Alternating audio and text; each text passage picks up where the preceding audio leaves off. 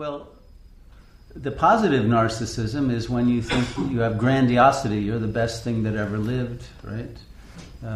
You're the cat's meow, whatever is the phrase that they use in your locality. The inverse narcissism is you're the worst scum that ever lived. But you're special in being the absolute worst. And you would hate for somebody to be worse than you, because then you wouldn't be special anymore. So it is the enjoyment of having the most negative self-image of all. And then secretly being able to say, and it's your fault, Mom and Dad, you caused me, so I'm reflecting back to you that you were lousy parents because look what you created. Right? And so it's throwing mud in the face of the other. And of society at large. You know, this you lousy school system turned me into an idiot. You know, I can't read, I can't think, I can't do this because you failed. You all failed me. That's why I'm such a schmuck. You know, that's the way that the inverse narcissism.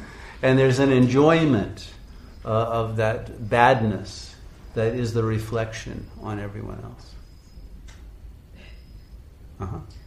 Even if an inverse narcissist doesn't admit that that's what they're doing is getting back at the world, that's always the underlying message. Yeah, that's the message you're giving to the world.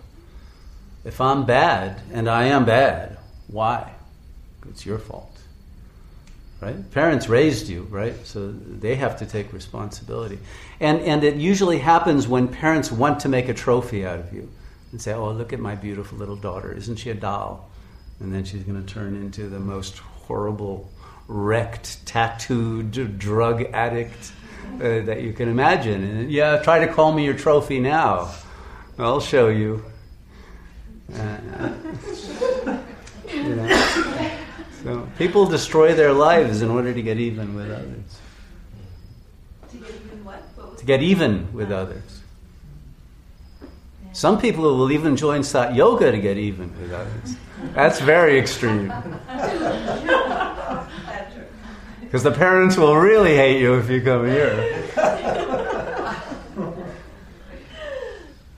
And if you can't admit that it's the parents?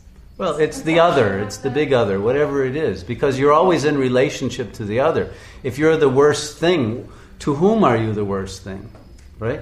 You're always imagining that someone else is seeing you as an object. There's always a subject that's being projected. And it's the other. You will hate me. I know already you will hate me when you find out how bad I am. You know? And so it's preparing for that. And it's almost demanding that the other hate you. And that's how you control them. See, I knew you were going to hate me. And so it's a way to keep things in a homeostasis. And you're in control. And nobody will make demands of you because you'll be so awful they won't want to come near you. So nobody's going to tell you to do anything for them. You know, and they know that you'll blow it, you know. You'll make some horrible mistake and they'll never ask you again to do anything. So it's a wonderful way out of taking responsibility. Again, it has nothing to do with you. It's totally universal structure. Don't anyone take it personally.